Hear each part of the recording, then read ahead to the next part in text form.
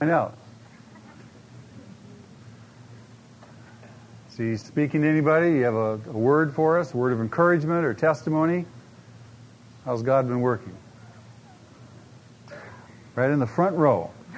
Miriam. Hi. Well, I don't like to talk to so many people, but I'll Okay, do well, it. talk to me then. Let's see. You want to tell it? No, you tell him. Okay. My son was mugged last Sunday, and Ryan. Ryan was? Yeah. He wanted to go for a bike ride when we got home over to another friend's house, and I kept telling him, please don't, just stay home. We'll do something until Daddy gets home, because he was over there swimming. And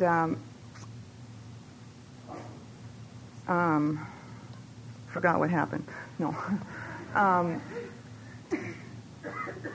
He kept insisting on going, and I kept telling him, please don't go, just stay with me, we'll figure out something to do. And so I finally said, I'm being ridiculous, just being typical mom me, just go ahead and go, fine, no problem, go.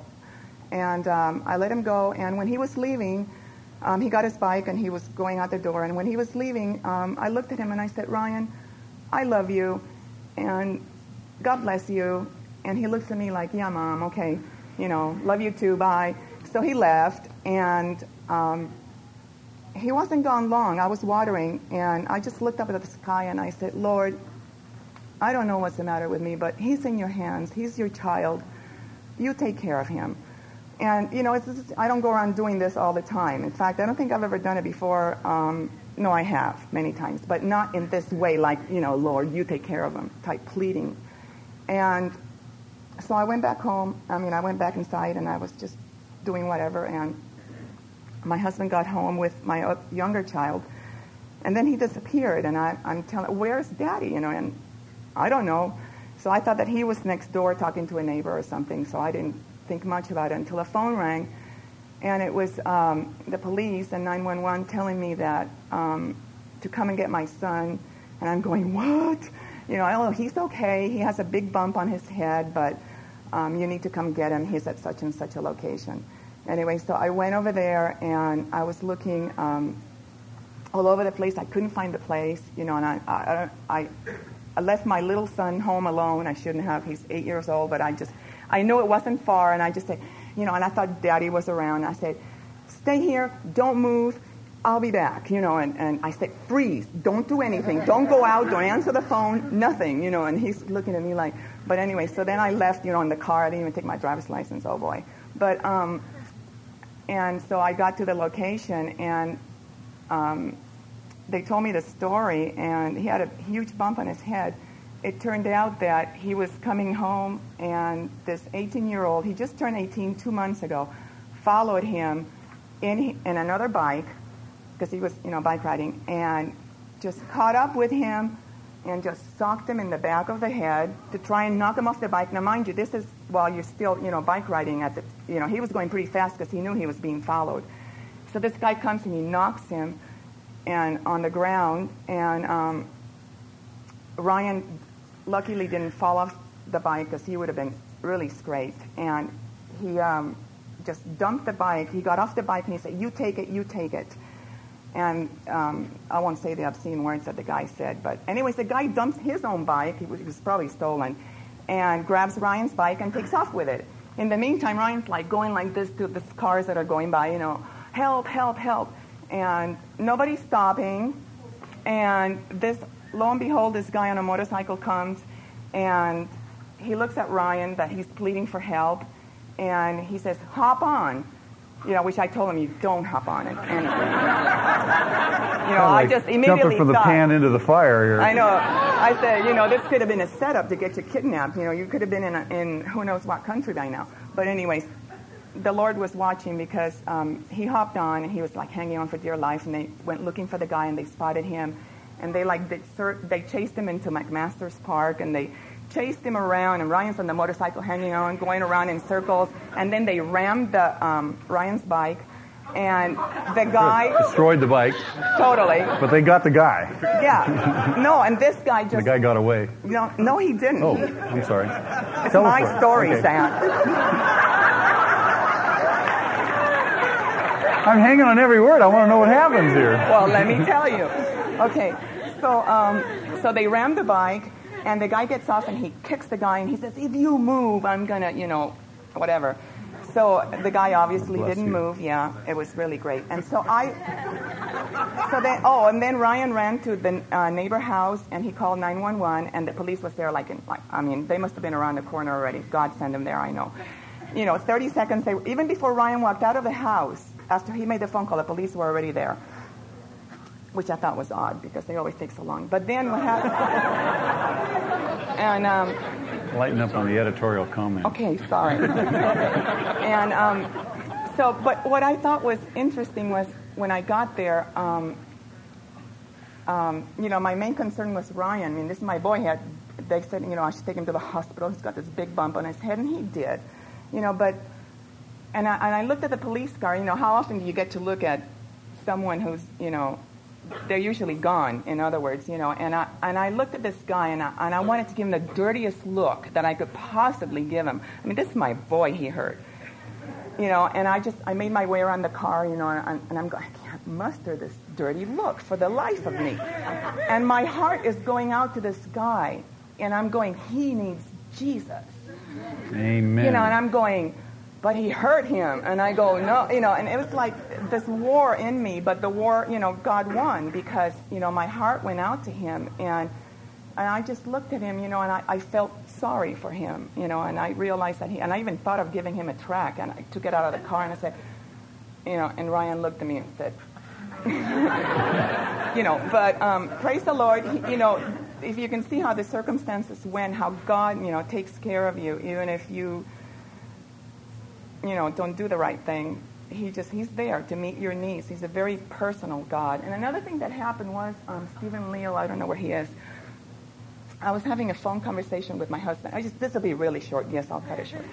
And I was getting very depressed because it was like the cherry on the sundae, one thing after another that week, and yucky conversation on the phone, and I was very sad. So I sat on my desk and I started to cry. And then all of a sudden, Stephen called. Oh, no, I told God at that point, I said, Lord, you take care of it because it's too big for me. I can't handle it.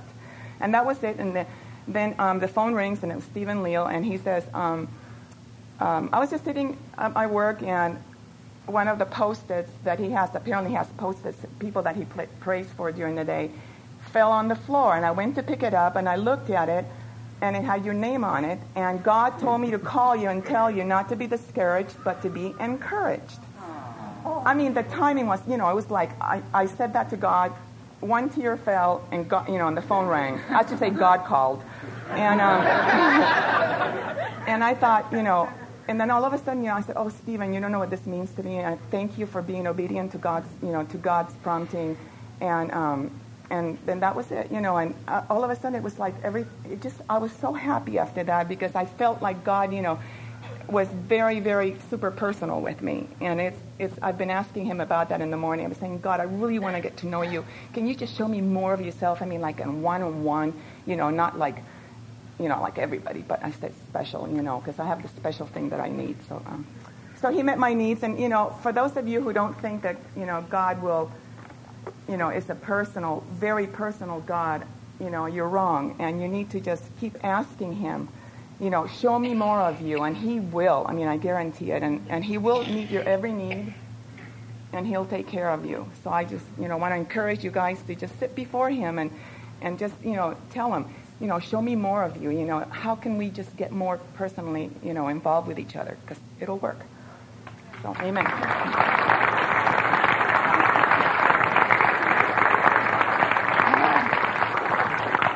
Ryan's okay? Yes. All right. Good. Thank you. All right. Is he here today? He's in junior high. He's in junior high? Okay. Diane? Diane Leal.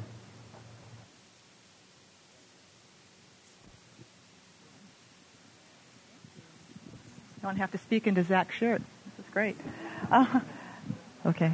I want to thank a lot of people here this morning that prayed for my mom, and I want to give thanks and glory to God for His grace and His mercy. Because of Him, my mom's sitting here this morning. A little history. About 3 years ago, we were on vacation going to Wyoming, or thinking we were going to Wyoming. And in Utah, my mom had a heart attack.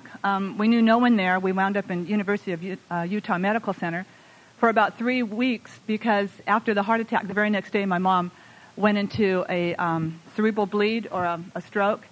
And we watched her decline to literally no response. And they told us that she was on her way to death. And the only thing that would keep her from that was a miracle. So we knew where we were headed, and we knew who to talk to about this miracle. So while we were there, and it was a very, very difficult, stressful, tough situation. I mean, it's something that happens to people that you read about. It doesn't happen to you or your friends. And it was happening to us. And we were just like, we had no brains. We were there for 3 weeks. We didn't know anyone. We were in and out of hotel rooms, eating in restaurants. It was horrible. We were encouraged by people through our mini church. We are so, so thankful. Those of you who are not in mini church, you just don't know what it is to have a family that's behind you. They called us in Utah every day. They sent us tapes. We knew that we were being supported. And after 3 weeks, we said, well, if Mom is going to go home, she's going to go home to go home. So we flew her back to Northern California, and she still stayed in the coma 5 more weeks. So she was in a deep coma with no response for 8 weeks. Now, people just don't recover from that. They told us when we flew her home that in 24 hours she would be dead because they had to take the thing out of her head that was draining the blood. Anyway, she's not dead. She is talking. She is beginning to walk. She has speech. She has memory. And she's here with us this morning, and we're just totally thankful for those of you who prayed and for God. Thank you.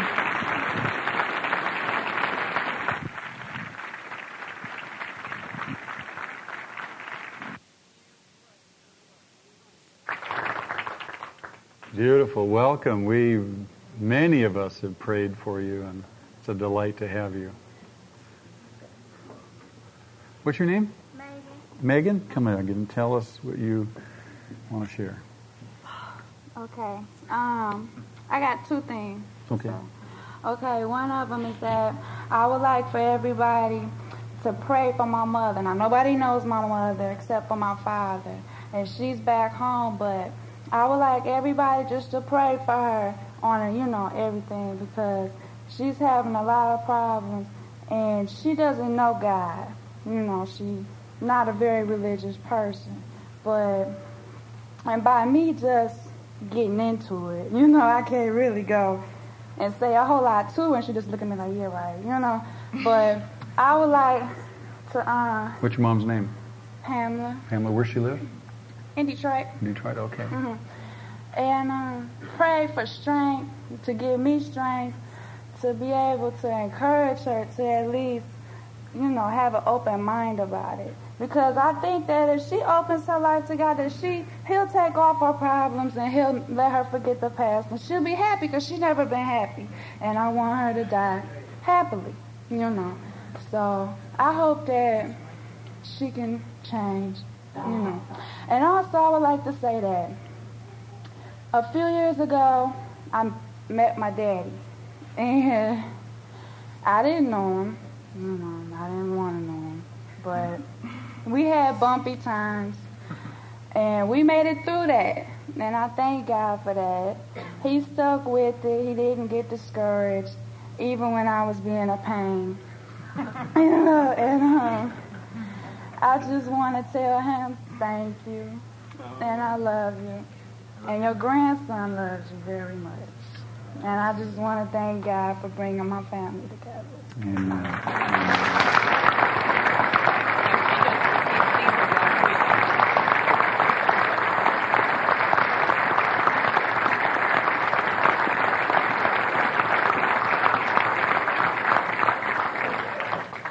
Andy? You have to give God the glory for that. Amen. Because there's nothing I did, and that's for sure. And it's funny because today I want to be able to share with you folks about my daughter and myself, our relationship over the years. And it was just too hard. And the Holy Spirit moved in, and He said, well, I've got a mouth somewhere. Here's another one. He's never at a loss. Beautiful. But I also thank all of you. Some of you have been praying for us for 8 years. And your prayers have been answered. They surely have. And I have a beautiful grandson in the nursery. And he's just a dynamite little kid. Wonderful, wonderful. Thank you. All right.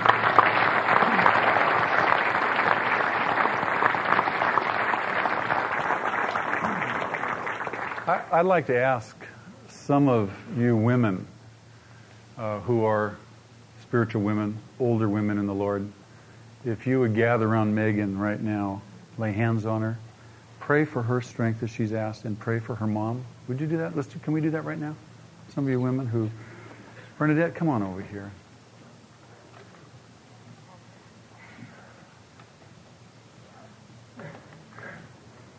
Let's all just bow our head and agree with them in prayer right now for Megan's own life and for her mom, Pamela, that her mom would come to know Jesus as Megan has.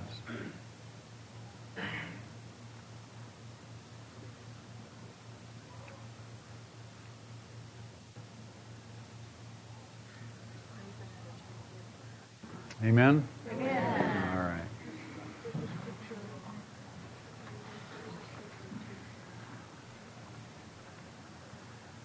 I want to continue in our conversation about discipleship from the previous 2 weeks. We've been asking this question: is anybody a disciple? We're taking as our reference Matthew chapter 28. And the Great Commission, and the thrust of the Great Commission is in fact to what? To go and make disciples, right?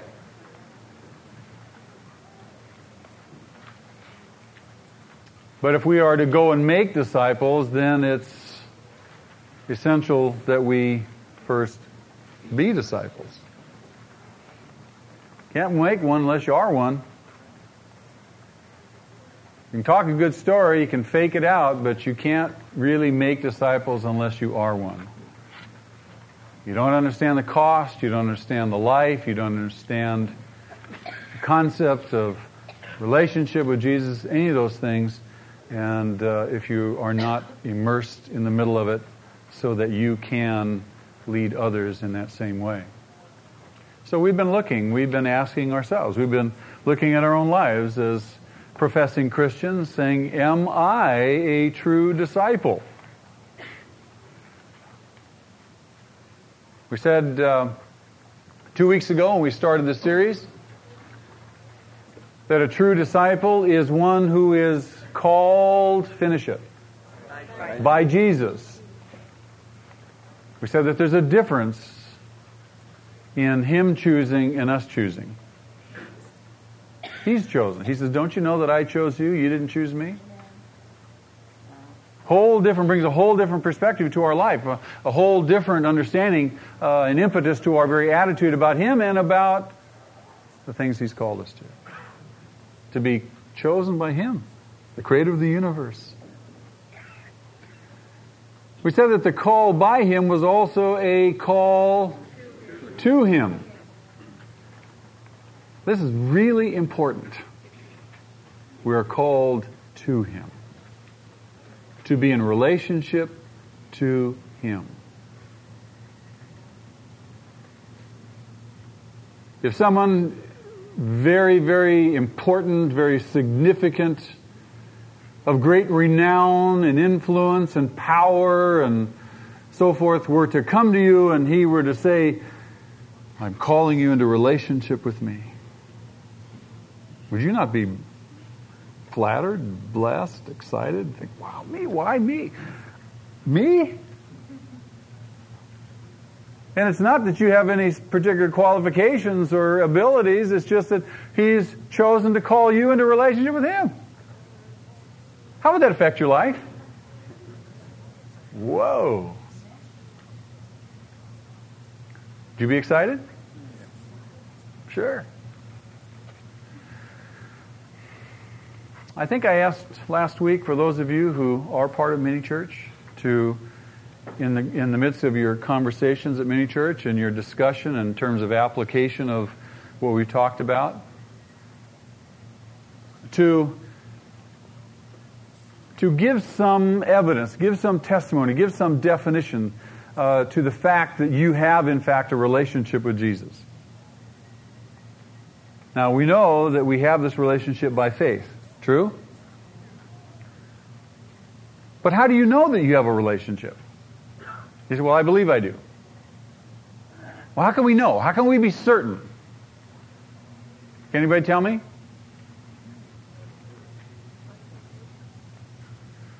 Anybody? But what happens in our life? What should be happening in my life? Changes? What kind of changes? Yeah, good changes, positive changes, things that my life should be evidencing what? More and more growth, fruit, love, obedience, Christ-likeness, right? Let me give you an analogy. You're in a marriage, and you and your partner are both committed to this relationship, committed to this marriage. You are both investing in it actively. You're not necessarily looking and seeing and observing what's this other person doing or not doing. You're committed to inputting with all your energy into this marriage. The other partner is also. What's going to be the effect of that on you? Aren't you going to grow? Aren't you changing? You're changing because what? There's this relationship in which you are invested, and the effect of relationship, one person on another, results in growth. Now certainly, how long have you guys been married? 14, 17. 14. Let me try somebody else. It's been so long now they stopped counting. We'll clarify to you actually. Yeah, okay. 14, right. We've okay. known each other 17. You've known each other 17. Sorry. Okay, that's right. That's good. Good cleanup, Miriam. All right, you've been married 14 years. You've both been investing in this marriage, investing in your relationship, investing in one another. And most especially the past few years, right? Mm-hmm. Yes. Now, are you the same people today that you were when you got married? Are you different people? Have you grown? Are you stronger, more loving, more understanding, more gracious, more compassionate, more sensitive, more committed? Yeah, see, so there's been an effect in your life. Now, without the relationship, you just live together. Now, certainly people are married and they live together, some for 30, 40, 50 years, right? But we don't see the transformation going on in our lives because why? They're not invested in the relationship. Proverbs says iron sharpens iron. Now, if we understand the growth that emanates from just a temporal relationship when we're given to it, when we're invested in it, if we understand these things, then how much more does that principle really apply in a relationship with the living God? When you are invested in that relationship by faith, when you are giving all that you can give, your entire being into that relationship. You are loving with your whole heart, mind, soul, and strength. You are serving. You are committed. Now, obviously, the Scriptures say that God is committed. He loves and so forth. So there's no worry about what His end. It's just us. Now, do you think that there will be an effect in our life as a result of the relationship with Him if we're fully given to that relationship? What's the effect, do you think? Growth. Spiritual fruit. Loving, gracious, merciful, kind, compassionate, and on and on. Don't we become more like Jesus? Have you ever seen two people who are just really committed? Their marriage is just flourishing. They've been married for years and years and years, and you stand back and you look at them and you say, you guys even look alike. You guys sound alike. You guys are so sickeningly alike. I mean, we say things like that, don't we? When people are really invested, they have so affected each other. You don't even have to ask questions, do you? You know where the other person's at. You know what they're thinking. You can anticipate. And the same thing is true of our relationship with the Lord. When we are so invested in that relationship, we ought to be looking more and more. We ought to resemble more and more who? The one we're in relationship with Jesus. Isn't that true? So how do you know? How do you know that you have a living, vital, dynamic relationship with Jesus? Because you're becoming more like Him. And it's not that you are making yourself more like Jesus. I'm going to be more like Jesus today. No, it's just the work that He's doing in you and the effect that He has on you because you're so open to Him. It's the effective relationship. There's a transformation that happens. So we've been called by Him, and we said that the call by Him was also a call to Him to be in relationship with Him. Now that leads us to the next phase of our understanding of what a true disciple is. A true disciple is also called to obey. So we're asking these two questions. Is anybody a disciple? And secondly, is anybody obeying? Is anybody obeying? So we're called to obey. Jesus said, if you love me, you finish it. You'll obey me. The two go hand in hand. They go together. Why? Because obedience is a function of love. Love is designation of what? Relationship, isn't it? If you love me, if we're really in relationship, you'll obey me. We say that to our kids. If you really love mom and dad, if you're really with us, you'll obey us. You'll obey us. And it's when we cease to love that we quit obeying. Isn't that true? I want to read to you an interview, just a brief interview with a man by the name of Bill Bright. Anybody know Bill Bright? Know of him? Many of you do. He started a ministry with some others called Campus Crusade for Christ. And it's a ministry worldwide now to college and university campuses to reach people for Jesus and to disciple them in the faith. And it's a powerful ministry. He's been in ministry for over 40 years, nearly half a century. People who interviewed him asked him, you know, if you were to stand back, and certainly you've done these times, you've had these seasons of evaluation, and you look at the years of labor and the effect of the labors and your life and so forth and the ministry. What would you do differently? What would you do differently? Let me read you his response. He said, recently I was asked, in the light of the lessons you have learned in 43 years of ministry, what would you do differently? After a few moments of prayerful consideration, I responded, I would concentrate more on building disciples. I would concentrate more on building disciples. Let me say it again. I would concentrate more on building disciples. Men and women whom God has already chosen and ordained to be His spokesman to the world. He goes on, as I thought about it later, I was reminded that this is exactly what Jesus emphasized when He gave the Great Commission in Matthew 28. Make disciples. I have a growing conviction, he says, that one of the great tragedies of our time is that the average professing Christian is not a true disciple. That's a scary thought. But that's coming from a man who has invested 43 years plus in ministry and working with people and seeing the church from the perspective that he has.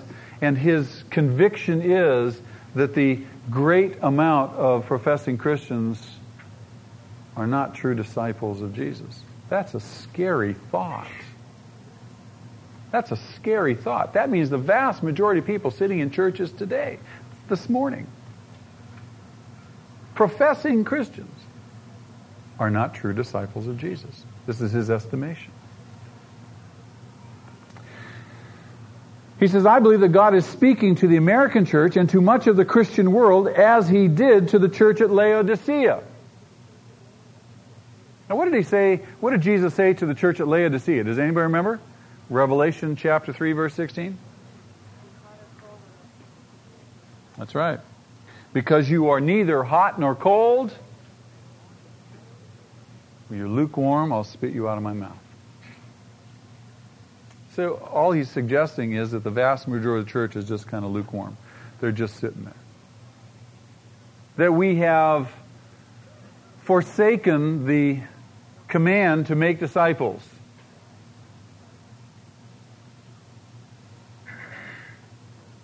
He says on any given Sunday, more than 100 million Americans will be in church. Isn't that marvelous? 100 million Americans will be in church. 100 million people. 100 million. Is that not a tremendous number of people?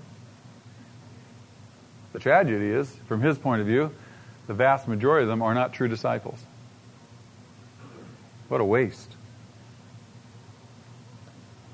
He says, we're supposed to be the salt and light in our communities and our country, yet the headlines daily point to the avalanche of evil destroying us.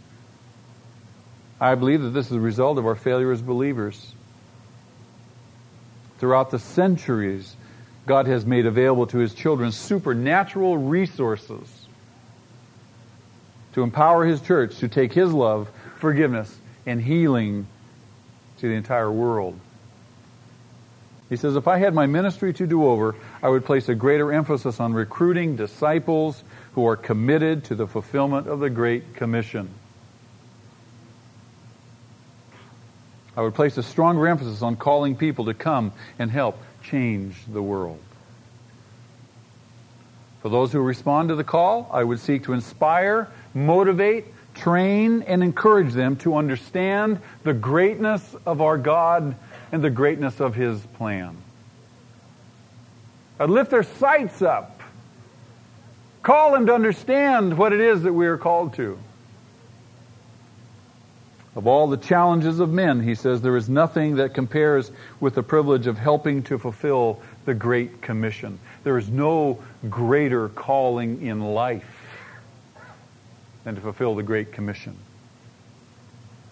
I would also teach these disciples the power of the Word of God, the power of a holy life, of a life of prayer and witnessing. There is no question in my mind that the prayers and witnessing of godly, Spirit-filled men and women can reverse the tide of evil that is all around us.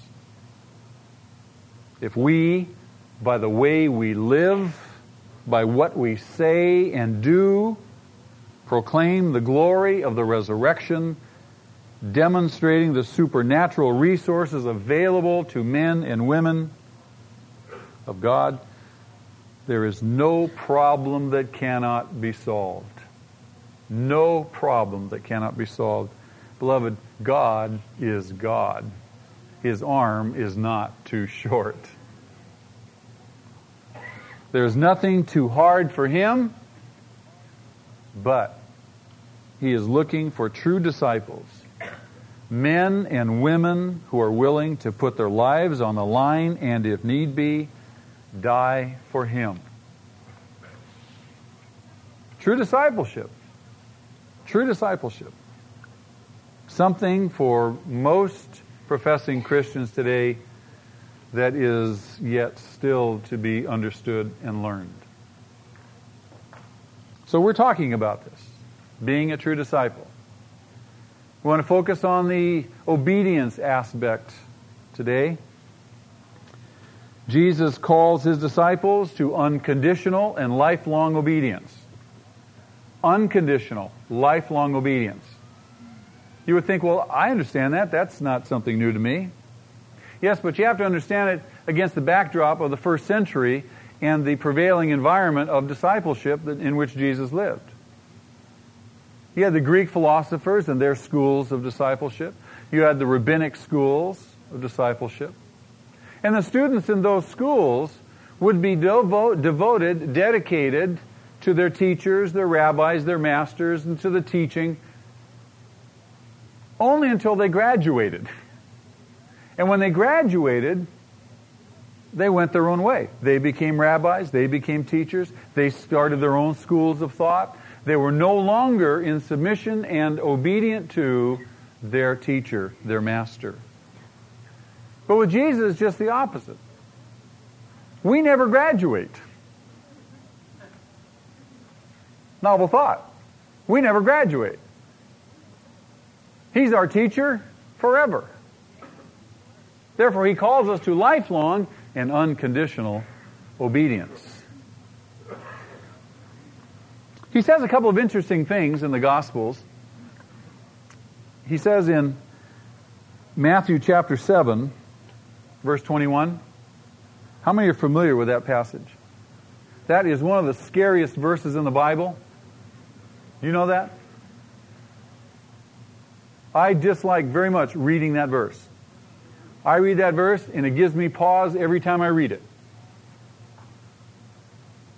It's in that passage of Jesus. Now, He's just completed the Sermon on the Mount.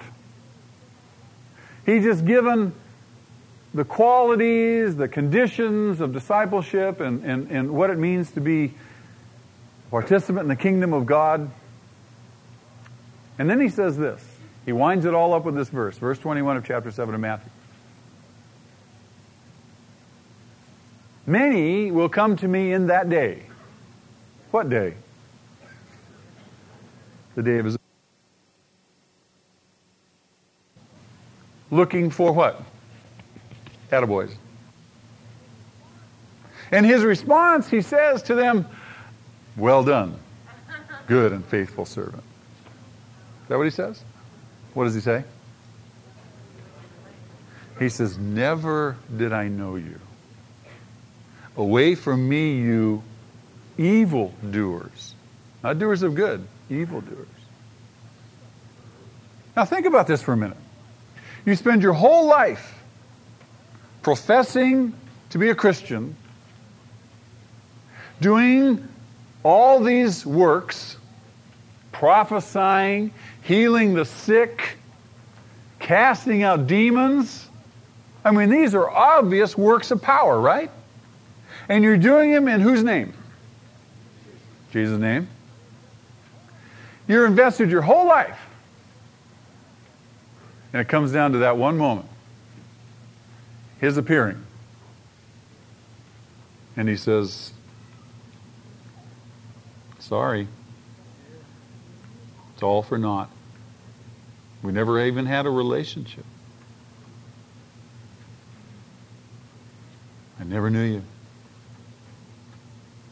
Away from me, you evildoer. Would that devastate you? Would that devastate you? That's the scariest verse in the Bible for me. I've chosen to invest my life in the kingdom.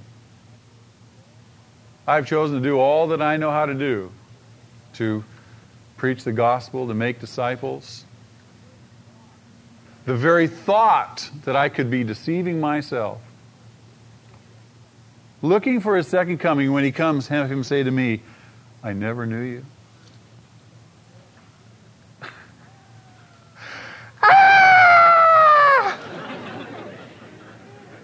Can you dig it? Does that get you? So I take a step back every now and again. I go, let me make sure I got all this right now.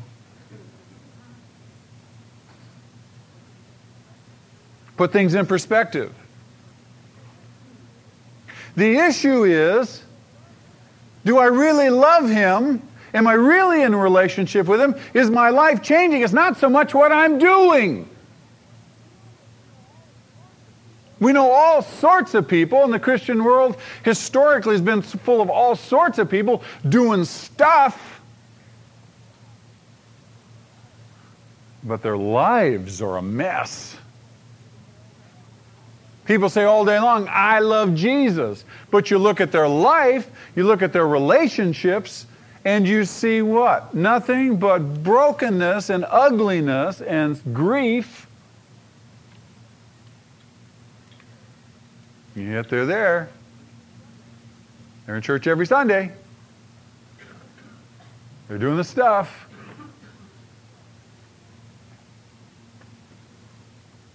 There's a real difference. He says in another place, in Luke's Gospel, he says, you call me Lord, Lord. Right? But you don't do what I say. Lord, Lord, but you don't do what I say. If I was really Lord to you, would it be an issue? Doing what I say? No, we'd do it. He says, why do you call me Lord, but you don't do what I say? See, if we really do have a relationship, you really do love me, you'll do it. I tell my son that. I say, Michael, do you love Mom and Dad? Yes, I love Mom and Dad. I love you so much. You say, wonderful. If you love us so much, why don't you do what we say?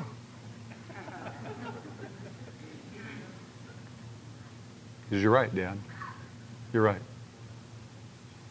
Calls for some repentance, calls for some changing, calls for some getting back in line.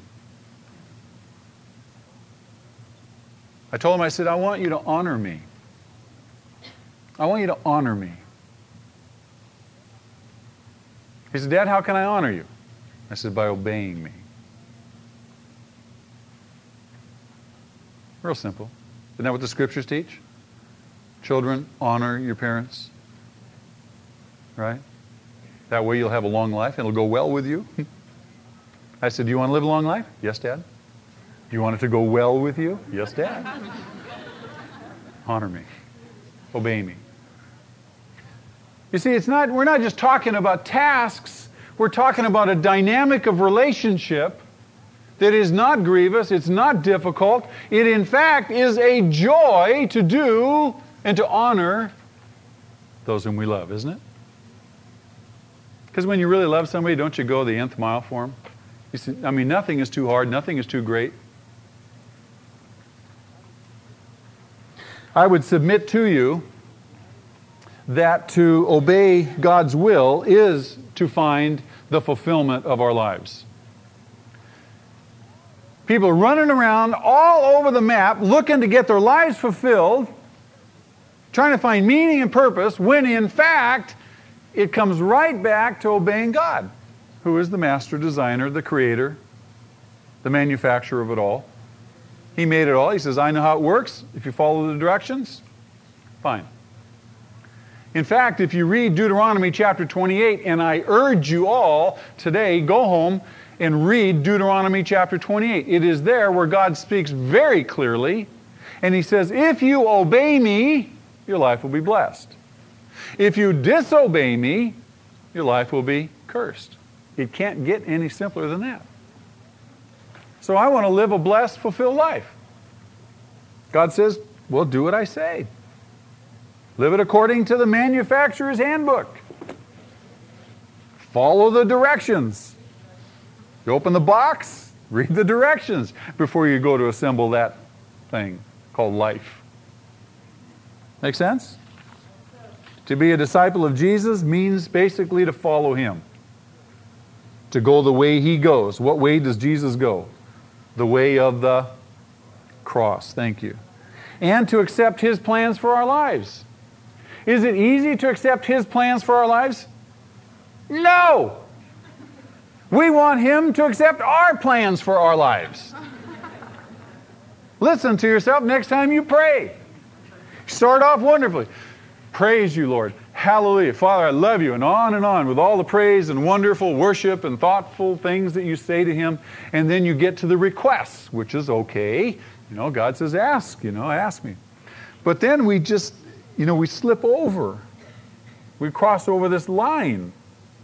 It's not only that we're asking requests, but we slip into this subtle thing of telling Him how to do it. Jill, do you ever do that? Do you really?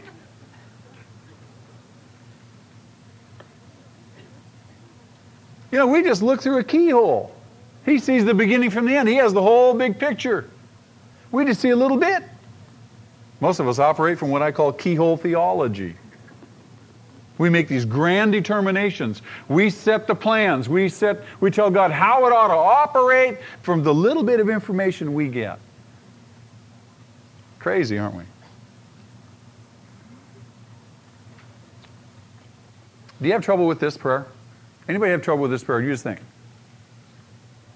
Very simple. God, your will be done. And then you just back away and leave it alone. You don't add anything. You don't amend it. You don't say, but. You know what I'm talking about? God, your will be done. I accept your plans. You know best. I want the very best, and you know the very best, and that's what your plan is. Your will be done. I'm not going to tell you anything about how to do it. In fact, God, comes to mind that I don't really even know what I need. I'm not even sure how to ask and what to ask. Think about that one. So you give God full license for your life. That scare anybody? I mean, that's when your Christianity starts to get exciting. When you abandon yourself to God and you begin to say, okay, Lord, your will be done. Woo! And you go, okay, here we go. Because he's just looking for somebody. The scriptures say the eyes of the Lord move to and fro about the earth, looking for someone to strongly support whose heart is completely His. How do we know a heart that's completely His? Lord, your will be done. Doesn't He look at the heart? Those words, if they're real, if they reflect a genuine heart attitude, man, what can God do? You see, a true disciple of Jesus is a person who follows Him. A person who goes the way He goes. A person who accepts His plans for our lives. Mark chapter 8, verse 34, Jesus says it. He says, if anyone would come after me, if you're going to be my disciple, you must deny yourself, pick up your cross, and follow me. Every day. Every day. Oh, pick up the cross! Deny myself. That's right. It's a call to say no to the old way of life and yes to Jesus. That's what repentance is about. Jesus said, follow me. Follow me. Our inward belief must be accompanied by an outward obedience. You say you believe, let's see it in your life. Let's see it in your life. Let's see the change occur. Don't tell me you're a Christian. Don't tell me you're a disciple of Jesus if there's no changes in your life. There are people all over the country saying, oh, I'm born again. Stop it if there's no outward obedience. Stop telling people you're a Christian. We've already got enough bad press as it is. We don't need another shabby testimony to families and neighbors and friends and workmates. We need true disciples of Jesus. And for heaven's sakes, don't tell them you go to Hope Chapel. I'm out and about during the week. I go to Costco. People stop me. Aren't you Pastor Zach? Aren't you Reverend Zach? So yes, I am. So I've been to your church. I saw you on TV. I know somebody who goes to your church. I said, oh boy, here it comes.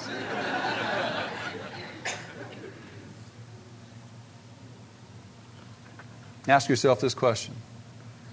Is my obedience radical? Radical? What do you mean radical? Don't push me too far here. Radical. Yes, radical. What do you mean radical? Well, let me give you a couple of illustrations about what I mean in terms of radical discipleship, radical obedience. I want to compare our understanding of discipleship with two other groups, communists and political terrorists. Do you think communists and political terrorists are radical?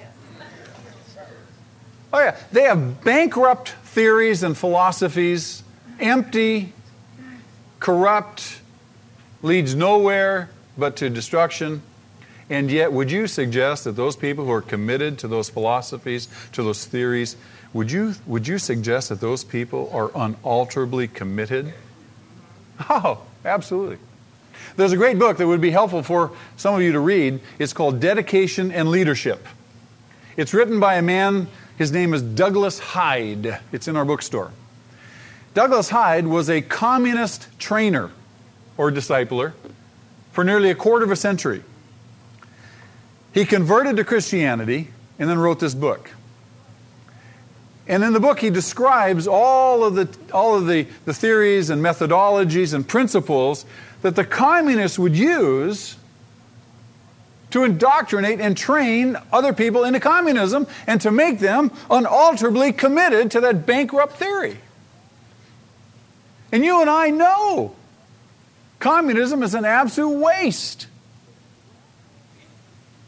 Any rational person would examine it, and yet at the same time, these people are committed unalterably to that theory.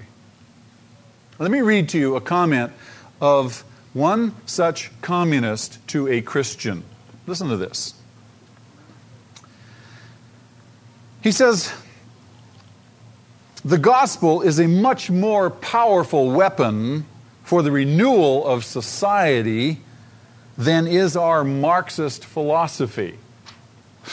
What an interesting insight. Here's a communist who sees that the gospel is really much more powerful than is Marxism. And yet he goes on, he says, "But it is we who will finally beat you." How could he say that?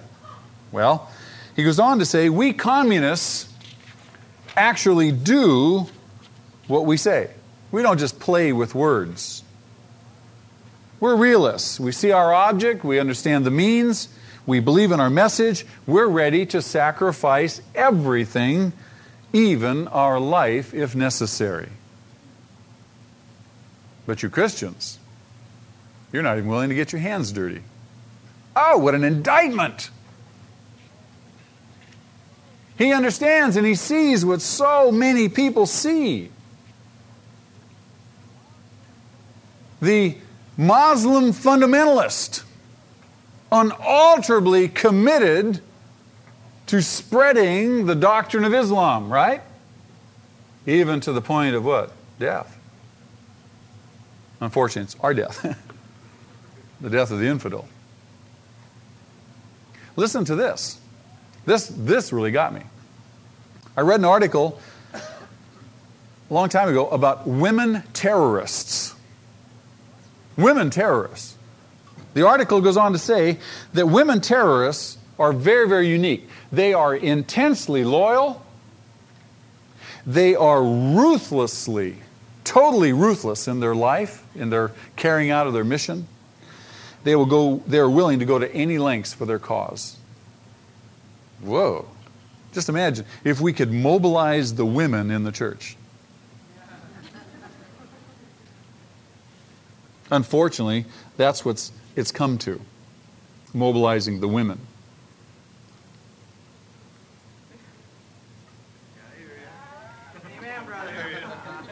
Somebody say, uh-huh. Amen.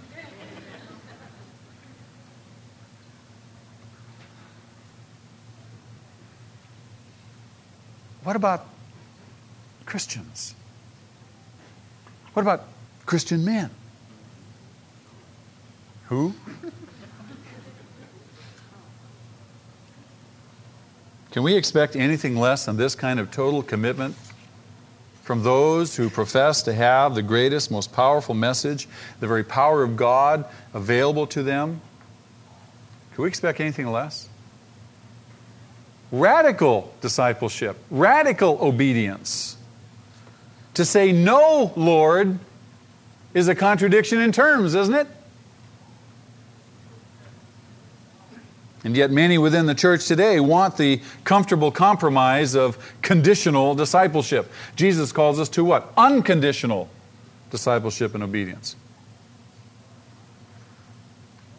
The bottom line is our wish to have the final word. We want to decide when to say yes, when to say no. Anybody here ever been in the military? Frank, you in the military? What branch of the service were you in? Navy. Ooh, we had a Navy SEAL Friday night. Yeah. Were you officer, enlisted man? What were you? Enlisted man, okay. So here you are. You're on board ship? No. Okay. CBs in San Diego. Do you have a commanding officer? Yes. Okay. Your commanding officer came to you. He said, Frank, I give you this order. And he orders you to do something. What is your response? Yes, sir. Yes, sir. Whew! Do you know that in every single service from Friday night through last night, through all the 2 services this morning and this one out, that response has been identical? Yes, sir. Now, question. If your commanding officer had given you that command, and you had responded by saying, oh, I just don't feel like it.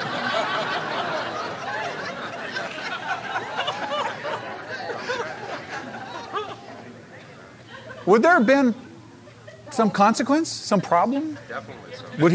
Would he have let you said no? No? He said, oh, okay, I'll find somebody else.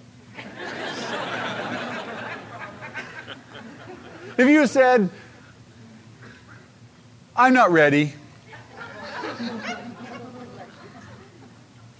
And yet the Lord calls, and He gives us a command, and we say, I'm not ready. I don't feel like it. Or worse yet, I'll pray about it.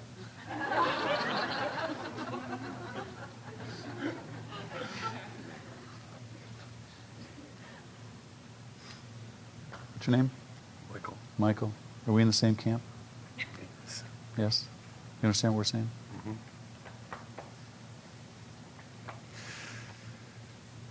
See, we because there's no real belief. Because we don't really believe.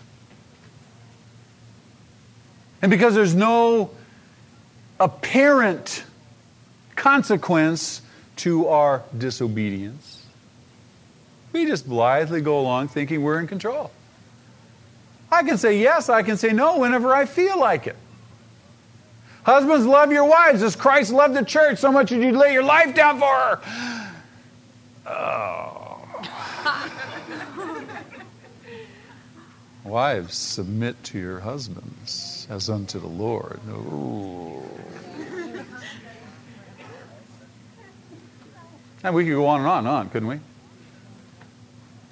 We're not even talking about those promptings that God moves in us and those inspirational love things that He does in us, and our hearts go boom, and He's calling us to minister like He called you to minister to that man in the back of that police car. We're not even talking about that stuff. We're talking about just what we read in the book. And yet we blithely go on and say, not today. To the Lord of the universe?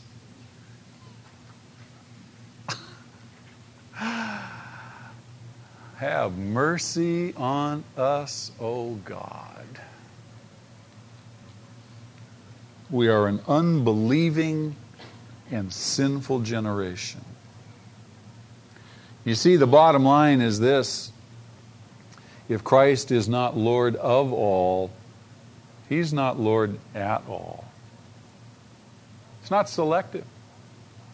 It's not possibly a partial disciple of Jesus.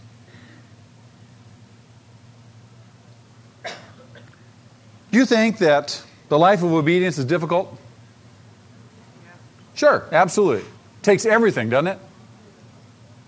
Do you think that the life of obedience is painful? Absolutely. That's why Jesus says, deny yourself, pick up your cross. It's not a romp in the park. It's like we're violin strings and we're strung across the violin and we're tightened and tightened and tightened and tightened. We go, I'm going to break any minute. You ever said this? I can't go another day.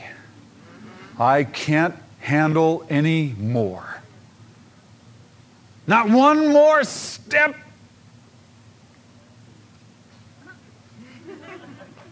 When nothing happens, you got to go another day. You got to take the next step.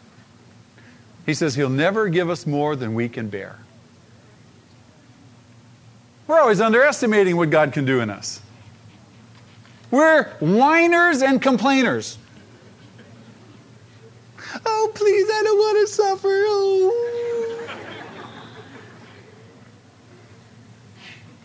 We are to encourage and exhort one another every day. We need each other. As the writer in the Hebrews says in chapter 3, verse 13, so that none of you may be hardened by sin's deceitfulness. Do you ever notice what happens when you're out of Christian fellowship, when you're out of Christian relationships, when you're not accountable? Boy, can you just get real hard and cold and mean, and we need each other. So in this life of obedience that He calls us to, as painful, as demanding, as costly as it is, it's the most liberating life anyone could ever live. And we're not called to live it alone, because He's given us each other to encourage and exhort, to be with. How would you like this? How would you like if we could sign people up and I could come and live with you 24 hours a day for 1 month? No. I'll pay for my own food. No, I don't do dishes.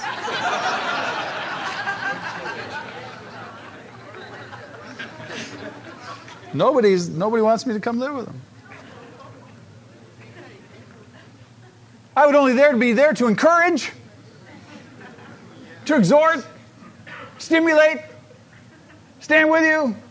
When your arms are coming down, to lift them back up again. That's what we're supposed to do with each other. But obviously I can't be with everybody, so God has given us a body with lots of us to be involved. Listen to what Paul says to the Philippians, chapter 1, verse 27. The Philippians were in dire straits. These people were desperate, the Philippian church. He writes to them, chapter 1, verse 27. He says, whatever happens, conduct yourselves in a manner worthy of the gospel of Christ. But you don't do this alone. He says, stand firm in one spirit. Be together. One spirit. Contending as one man for the faith of the gospel. Whatever happens, no compromise. Support each other. Support each other. Stand firm. No compromise. Encourage each other. We're in a battle. We're in warfare.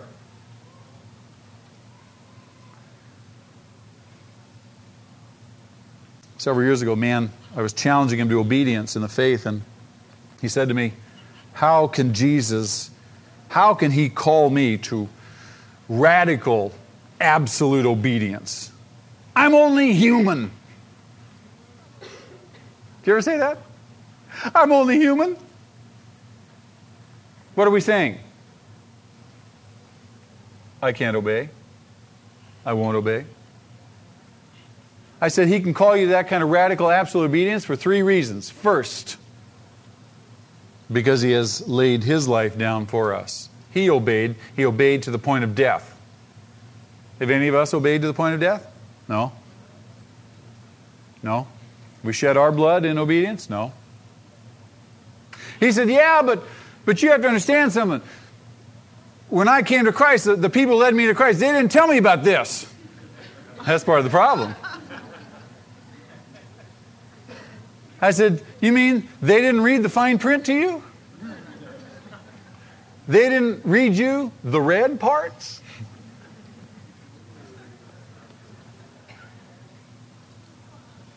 I said, not only has Christ died for you, giving you an example to follow, but also He has put His Spirit in you. He said, well, yeah, Jesus could obey, but He was God. No, Jesus was a man. God's Spirit indwelt Him. Just like His Spirit indwells us, enables us to live this life of faith, this life of obedience. The same Spirit that was in Christ is in you and I. You have access to the same power of God. And I said, thirdly, He's given us one another. You see, we have no excuse. Where we always look for an excuse, we say, but I'm just human, I'm imperfect, I'm just a man, I'm just made out of sugar, I melt in the rain, I'm just a little flower. No, you don't give yourself that out. You say, no, I can do all things through Christ who strengthens me. Either the Word is true and God is true, or He's a liar. I much prefer reading and believing God's Word than man's testimony. I can obey Him. I can obey Him. Question is, will I? Do I believe? Am I a true disciple? Or am I one of the great mass of people who profess to be a disciple, and yet am I risking on that day when He comes back, hearing, never did I know you?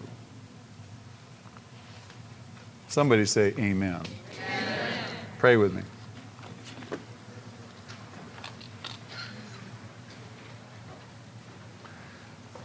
Lord God, you know the meditation of our hearts. You know where each of us are. We pray this morning, as we think on these things together, that your word and your truth would penetrate to the deepest part of our being, that we would be people utterly, absolutely committed to you, unwilling to compromise, that we truly are people of faith, people of the book, empowered by your Spirit. All the things that you say, that, Lord, they would find realization in our lives today. That we go from this place excited and enthusiastic to pray, Lord, your will be done. Open, inviting you to have your way in us and through us. Lord, I know for myself I long to be a true disciple of yours. I pray that be the case for all of us. There may be some that are here this morning, if you keep your heads bowed for just one more moment, there may be some this morning that are in desperately need of God in your life. You don't understand it all. You don't have all the theology down. All you know is that your life is in desperate straits. You're unfulfilled. You know you're a sinner. You're guilty. You're ashamed. You tried other things, tried other places. You've done it all. But you've come to the inescapable conclusion that you've got to have God in your life. The Bible says that the only way that God can be in your life is by believing in Jesus. Jesus died for your sins. He was buried and raised after 3 days from the dead to bring us new life, to give us a second chance. He wants to give you that second chance. Jesus says, I am the way and the truth and the life. No one can come to the Father but through me. He's very exclusive.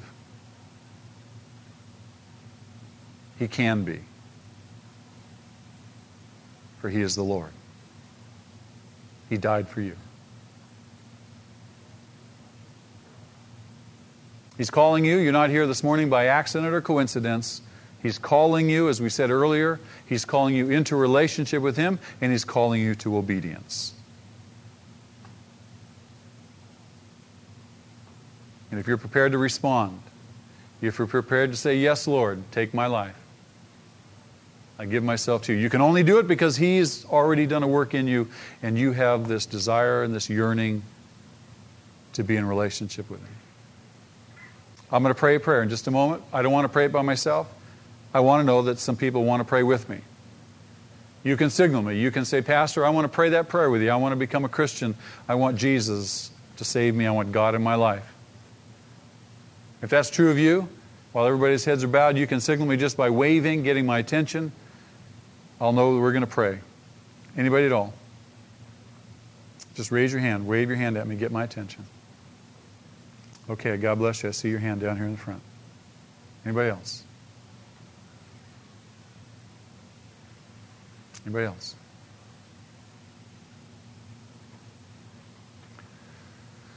Okay, I see your hand. God bless you too. Wonderful.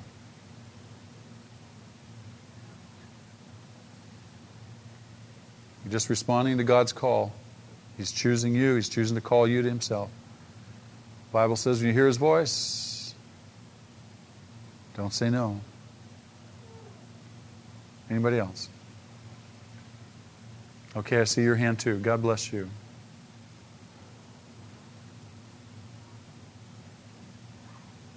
Okay? Let's pray. If you raise your hand, if you made that commitment in your heart, God looks into your heart. He knows exactly where you are. It's not the eloquence of your words, it's your heart attitude.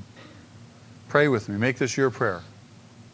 God, forgive me. I confess that I'm a sinner. I've gone astray. I need you in my life.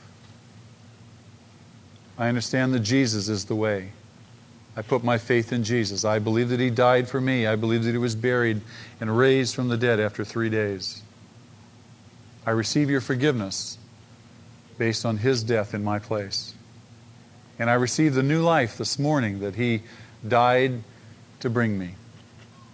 God, make me new. Wash me clean. Set me free from the chains that have bound me, the chains of sin, death, grief, anxiety, fear. Give me a new start, a brand new life this morning. God, I receive all that you have, and I commit myself to you. We pray in Jesus' name. Amen. Welcome to the family. God bless you.